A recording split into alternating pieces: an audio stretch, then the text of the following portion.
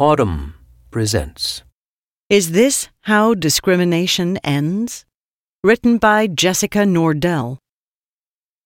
On a cloudy day in February, Will Cox pointed to a pair of news photos that prompted a room of University of Wisconsin-Madison graduate students to shift in their seats. In one image, a young African-American man clutches a carton of soda under his arm. Dark water swirls around his torso. His yellow shirt is soaked. In the other, a white couple is in water up to their elbows. The woman is tattooed and frowning, gripping a bag of bread. Cox read aloud the captions that were published alongside these images of a post-Katrina New Orleans. For the black man, a young man walks through chest-deep water after looting a grocery store. For the white couple, two residents wade through chest-deep water after finding bread and soda. Looting, finding. A murmur spread through the rows of students watching. Cox, a social psychologist in the university's Prejudice and Intergroup Relations Lab, turned to his co-presenter, a compact 50-something woman standing next to him. As she strode down the rows of students, her voice was ardent, her movements deliberate. She could have been under a spotlight on the stage at a tech summit, not at the head of a narrow classroom in the university's education building. "There are a lot of people who are very sincere in their renunciation of prejudice," she said. "Yet they are vulnerable to habits of mind. Intentions aren't good enough." The woman, Patricia Devine, is a psychology professor and director of the Prejudice Lab. 30 years ago, as a graduate student, she conducted a series of experiments that laid out the psychological case for implicit racial bias. The idea, broadly, is that it's possible to act in prejudicial ways while sincerely rejecting prejudiced ideas. She demonstrated that even if people don't believe racist stereotypes are true, those stereotypes, once absorbed, can influence people's behavior without their awareness or intent. Now, decades after unraveling this phenomenon, Devine wants to find a way to end it. She's not alone. Since the mid-1990s, researchers have been trying to wipe out implicit bias. Over the last several years, unconscious bias trainings have seized Silicon Valley. They are now de rigueur at organizations across the tech world. But whether these trainings have had any meaningful effect is still largely undetermined. Until, perhaps, now.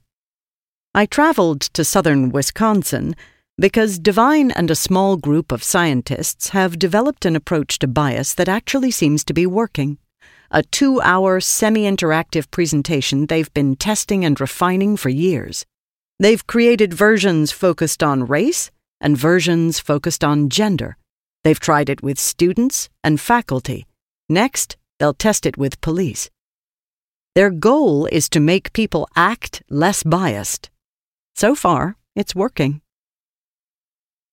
On July 17, 2014, a 43-year-old former horticulturist on Staten Island named Eric Garner was approached by police officers who suspected him of selling untaxed cigarettes. One of them put him in a chokehold, a maneuver the New York City Police Department prohibits. Garner died an hour later. A homicide, according to the medical examiner. Since Garner's death, and then Michael Brown's, and Tamir Rice's, and many, many others, voices condemning discrimination in policing have grown to a thunder. While police in many cases maintain that they used appropriate measures to protect lives and their own personal safety, the concept of implicit bias suggests that in these crucial moments, the officers saw these people not as individuals, a gentle father, an unarmed teenager, a 12-year-old child, but as members of a group they had learned to associate with fear. In Silicon Valley, a similar narrative of pervasive bias has unfolded over the last several years. In 2012, venture capitalist Ellen Pao filed a gender discrimination lawsuit against her employer, the venture capital firm Kleiner Perkins Caulfield and Byers, maintaining, for instance, that she was penalized for the same behaviors her male colleagues were praised for. Her experience wasn't unique. A 2016 survey of hundreds of women in technology, titled Elephant in the Valley, revealed that the vast majority experienced both subtle and overt bias in their careers. In addition to urgent conversations about race and criminal justice, and employment and gender, discussions about implicit bias have spread to Hollywood, the sciences, and the presidential election. What's more, though solutions are hard to come by, there's plenty of hard data to validate a very real problem. In fact, studies demonstrate bias across nearly every field and for nearly every group of people. If you're Latino, you'll get less pain medication than a white patient. If you're an elderly woman, you'll receive fewer life-saving interventions than an elderly man. If you are a man being evaluated for a job as a lab manager, you will be given more mentorship, judged as more capable, and offered a higher starting salary than if you were a woman. If you are an obese child, your teacher is more likely to assume you're less intelligent than if you were slim. If you are a black student, you are more likely to be punished than a white student behaving the same way. There are thousands of these studies, and they show that in American society at this moment in time, if person A is white and person B is black, if person X is a woman and person Y is a man, people treat them differently for no other reason than that their identities have a meaning in this culture. That meaning clings to each person like a film that cannot be peeled away. Findings like these can feel radioactive. Ben Barris, a Stanford neurobiologist I spoke with, once wondered aloud whether it was wise to even share with women entering science what they are up against. As James Baldwin wrote, it takes a rare person to risk madness and heartbreak in an attempt to achieve the impossible. For people struggling to grapple with bias, these realities can elicit feelings of rage and sadness, grief and guilt. Last summer, a man from North Carolina called in to C-SPAN because he wanted to know, quite simply, how he could become less racially biased. "What can I do to change?" he asked. "You know, to be a better American." The video has been watched online more than 8 million times. At the same time, there are many people who reject the concept of implicit bias outright. Some misinterpret it as a charge of plain old-fashioned bigotry. Others just don't perceive its existence, or they believe its role in determining outcomes is overstated. Mike Pence, for instance, bristled during the 2016 vice presidential debate. "Enough of this seeking every opportunity to demean law enforcement broadly by making the accusation of implicit bias whenever tragedy occurs." And 2 days after the first presidential debate, in which Hillary Clinton proclaimed the need to address implicit bias, Donald Trump asserted that she was essentially suggesting that everyone, including our police, are basically racist and prejudiced. Still, other people, particularly those who have been the victims of police violence, also reject implicit bias on the grounds that there's nothing implicit about it at all. One challenge to bridging these perspectives is that real life rarely provides lab-perfect conditions in which proof of implicit bias can be established. Take Cox's Hurricane Katrina photos. After they were published, people began to ask, what if the photographers really did see one person looting and not the other? When the photographers were asked what they'd seen, the photographer of the looting photo said that he did see that person loot. The other photographer said that he did not see how his subjects acquired their groceries. There was a plausible explanation other than bias. In debates and jury trials, doubts like this scatter like seeds. But there may be an even more fundamental reason for this gulf between people's perspectives on the subject of bias. This has to do with the fact that a person's very circumstances and position in the world influence what they do and don't perceive.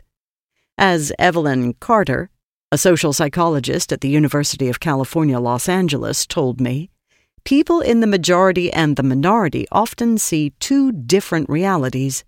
While people in the majority may only see intentional acts of discrimination, people in the minority may register both those acts and unintended ones. White people, for instance, might only hear a racist remark, while people of color might register subtler actions, like someone scooting away slightly on a bus, behaviors the majority may not even be aware they're doing. Bias is woven through culture like a silver cord woven through cloth. In some lights, it's brightly visible. In others, it's hard to distinguish, and your position relative to that glinting thread determines whether you see it at all. One attempt to get a handle on all of this and pin down implicit bias has come by way of a tool known as the implicit association test. There are many techniques to measure implicit associations, but the IAT, a reaction time test that gauges how strongly certain concepts are linked in a person's mind, has become the most well-known and widely used. In an IAT designed to assess anti-gay bias, for instance, you are presented with a list of words, like smiling or rotten or homosexual, and asked to sort each into a combined category, gay or bad, or straight or good. Then you see another list and are asked to sort each word again, this time with the combinations flipped, gay or good, or straight or bad. If your responses are faster when gay is paired with bad than with good, this is supposed to demonstrate that the gay-bad association in your mind is stronger. In a review of more than 2.5 million of these tests, most people showed a preference for straight people over gay, white people over black, and young people over old. Ideally, the IAT would provide not only a way to quantify bias, but a clear target in the quest to end it. If the implicit associations the IAT measures are the cause of biased behavior, then untethering these negative associations could eliminate it. But an increasingly vocal group of critics now questions all these assumptions. One issue, according to detractors, is that people's IAT scores are not stable. In scientific parlance, the IAT has low test-retest reliability. The same person might end up with different scores at different times. If a bathroom scale says you weigh 210 pounds today and 160 tomorrow, you might feel skeptical about the scale. More importantly, according to meta-analyses, a synthesis of all available studies on a topic, there's a weak relationship between a person's IAT score and their actual behavior. In other words, people may be acting in biased ways, but it's not clear this is due to the mental construct measured by the IAT. While this debate could threaten decades of IAT-based work on implicit bias, a third point of view has also quietly emerged. Yes, the IAT has flaws, this perspective holds, but the meta-analyses criticizing it also have flaws.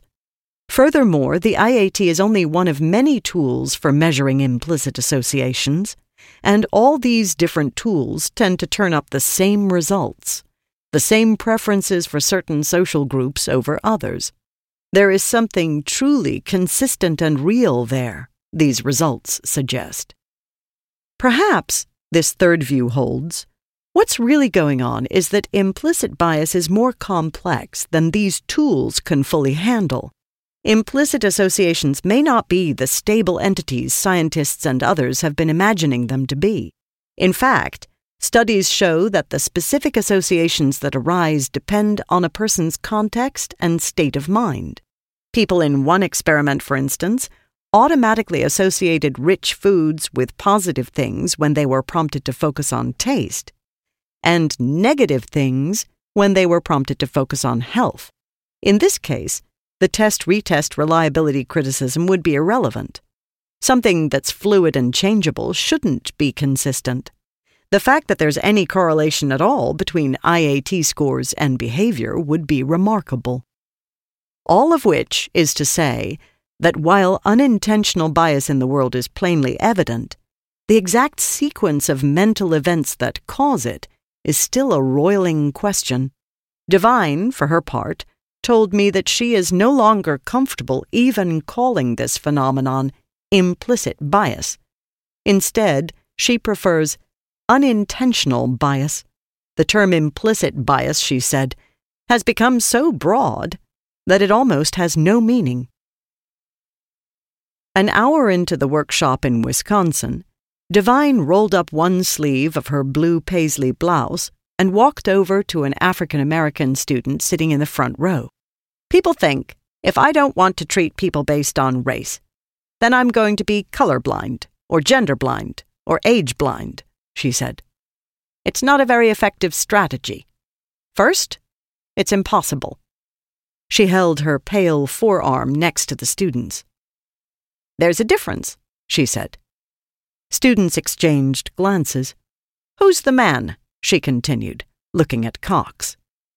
Then she raised her eyebrows and gestured to herself. "Who's the old person?" It was a goofy dad joke, but the students chuckled. How this borderline aggressive approach affects students put on the spot is another question. Later, the student Devine had approached with her bare arm said, "I was a little surprised, but I kind of appreciated it." If pointing out skin color in a workshop on overcoming bias seems strange, that may be part of the point. Trying to ignore these differences, Devine says, makes discrimination worse. Humans see age and gender and skin color. That's vision. Humans have associations about these categories. That's culture. And humans use these associations to make judgments. That, Devine believes, is habit, something you can engage in without knowing it, the way a person might nibble fingernails down to the bloody quick before realizing they are even doing so. The entire workshop is crafted as a way to break this habit. To do so, Devine said, you have to be aware of it, motivated to change, and have a strategy for replacing it. Over the course of the 2-hour presentation, Cox and Devine hit all these notes. They walked through the science of how people can act biased without realizing it. They barreled through mountains of evidence and detailed explanations of how bias spreads. Halfway through the workshop, they gave students a chance to discuss how these ideas relate to their own personal lives, and everyone had a story.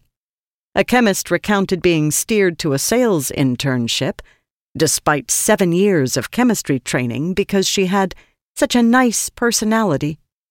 An African-American student described the eerie sensation he experienced in Italy before realizing it was the feeling of not having shopkeepers follow and watch him. At the end, Devine and Cox offered ideas for substitute habits. "Observe your own stereotypes and replace them," Cox said. "Look for situational reasons for a person's behavior, rather than stereotypes about that person's group. Seek out people who belong to groups unlike your own." Devine paced among the desks, making eye contact with each student. "I submit to you," she said, her voice steady with conviction, "that prejudice is a habit that can be broken." It may sound a bit whiz-bang, but the data show that this seemingly simple intervention works. For example, after Devine and a colleague presented a version of the workshop focused on gender bias to STEM faculty at the University of Wisconsin, departmental hiring patterns began to change. In the 2 years following the intervention, in departments that had received the training, the proportion of women faculty hired rose from 32% to 47%, an increase of almost 50%, while in departments that hadn't received the training, the proportion remained flat. And in an independent survey conducted months after the workshop, faculty members in participating departments, both women and men, reported feeling more comfortable bringing up family issues and even feeling that their research was more valued. In another study, the researchers gave hundreds of undergraduate students a version of the intervention focused on racial bias. Weeks afterwards, students who had participated noticed bias more in others than did students who hadn't participated, and they were more likely to label the bias they perceived as wrong. Notably, the impact seemed to last. 2 years later, students engaged in a public forum on race were more likely to speak out against bias if they had participated in the training. In treating bias as a habit, the Madison approach is unique. Many psychology experiments that try to change implicit bias treat it as something like blood pressure, a condition that can be adjusted, not a behavior to be overcome. The Madison approach aims to make unconscious patterns conscious and intentional. The problem is big. It's going to require a variety of different strategies, Devine says. But if people can address it within themselves, then I think it's a start. If those individuals become part of institutions, they may carry messages forward. The STEM work suggests this approach at least can have an impact on discrimination against women. What the team has not yet determined is whether the race-focused interventions have an impact on the experiences of people of color. That question is a current priority. If we're just making white people feel better, Devine says, who cares? Another potential strength of the Madison approach is that it's both rigorously experimental and tested in the real world. When the Princeton psychologist Betsy Levy Paluck reviewed hundreds of interventions designed to reduce prejudice, she found that only 11% of all experimental efforts were actually tested outside of a laboratory. By contrast, few of the trainings that have become popular in Silicon Valley and elsewhere are scientifically evaluated. This is very concerning to researchers because the trainings could be having literally any effect on people. In the words of an uncommonly candid acupuncturist I once visited, after this treatment you might get better, you might get worse, or you might just stay the same. Making things worse is a serious risk. A 2006 review of more than 700 companies that had implemented diversity initiatives showed that after diversity training, the likelihood of black men and women advancing in their organizations actually decreased, proving that efforts like these work as intended, Paluck wrote, should be considered an ethical imperative on the level of rigorous testing of medical interventions. 2 days after the workshop, I sat down in a soaring, glass-walled building on campus with Patrick Forscher, a postdoc in Devine's lab, and a co-author on many of the studies evaluating this workshop. I wanted to know why this approach was working. Forscher is shy. His voice was so low it was almost sub-auditory. Their success, Forscher explained, may have something to do with the creation of the self. In the 1970s, a social psychologist named Milton Rokeach posited that the self is made of many layers, and that some layers are more central to one's self-concept than others. Values are highly central, beliefs a little less so.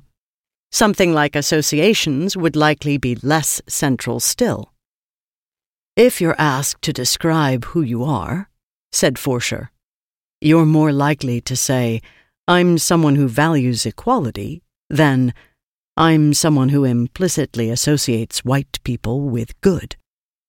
This hierarchy matters because the more central a layer is to self-concept, the more resistant it is to change. It's hard, for instance, to alter whether or not a person values the environment. But if you do manage to shift one of these central layers, Forscher explained, the effect is far-reaching. If you think of therapy, the goal often is to change processes central to how people view themselves, he said. When it works, it can create very large changes. The Madison workshop, for its part, zeroes in on people's beliefs about bias. The belief that they might be discriminating. The belief that discrimination is a problem. The belief that they can overcome their own habit of prejudice. As a result of the workshop, these beliefs grow stronger. And beliefs, might be just the sweet spot that needs to be targeted. Call beliefs the Goldilocks layer. They're a central enough part of each person to unleash a torrent of other changes, but removed enough from entrenched core values that they can, with the right kind of pressure, be shifted. Watching Divine, I was struck by how charismatic and funny she is when presenting. It's intentional. If people feel attacked, she told me, they shut down. Avoiding blame is key. The resulting message is carefully balanced. Bias is normal, but it's not acceptable. You must change, but you're not a bad person. Watching Cox and Divine is like watching people play the classic game Operation, tweaking specific beliefs without nicking the wrong reaction. Still, this approach has shortcomings. A problem as complex as prejudice can't possibly be solved by a single psychological fix. Joel Emerson, the CEO of Paradigm, a Silicon Valley consultancy that is in the process of evaluating the effectiveness of its own trainings and interventions, believes that long-term change must come through overhauling workplace systems and processes, not relying on individuals. Even the most well-designed training is not going to solve things by itself, she said.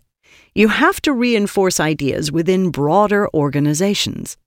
Social scientists such as the psychologist Glenn Adams have begun to call for a shift from the task of changing individual hearts and minds to changing the socio-cultural worlds in which those hearts and minds are immersed. There is an elephant in the workshop, too. On the day I attended, almost all the students in the audience were women or people of color, some seeking a way to combat bias directed at them. One student with shoulder-length blonde hair confided in me that she cared a lot about these topics, but had hoped the workshop would address what to do about experiencing bias. The absence of white men in the group was conspicuous. Cox said the crowd is usually more mixed, but the audience makeup may point to a fundamental limitation of this kind of work.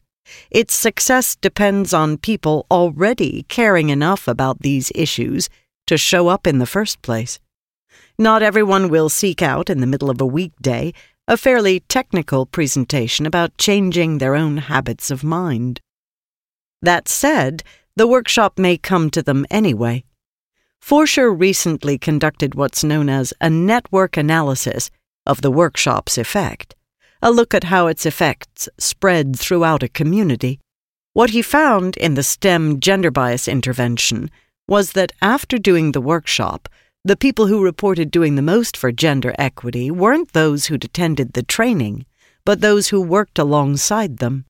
It's an unusual finding, and it's not clear exactly what this means. But it's possible that as people who attended the workshop changed, they began influencing the people around them. When Divine first developed the idea that hidden stereotypes can influence people's behavior without their awareness, a colleague observed that her work revealed the dark side of the mind. Divine disagreed. "I actually think that it reveals the mind," she said. "I don't think it's dark. It's real. You can't pretend it doesn't exist. Neural connections aren't moral. What people do with them is.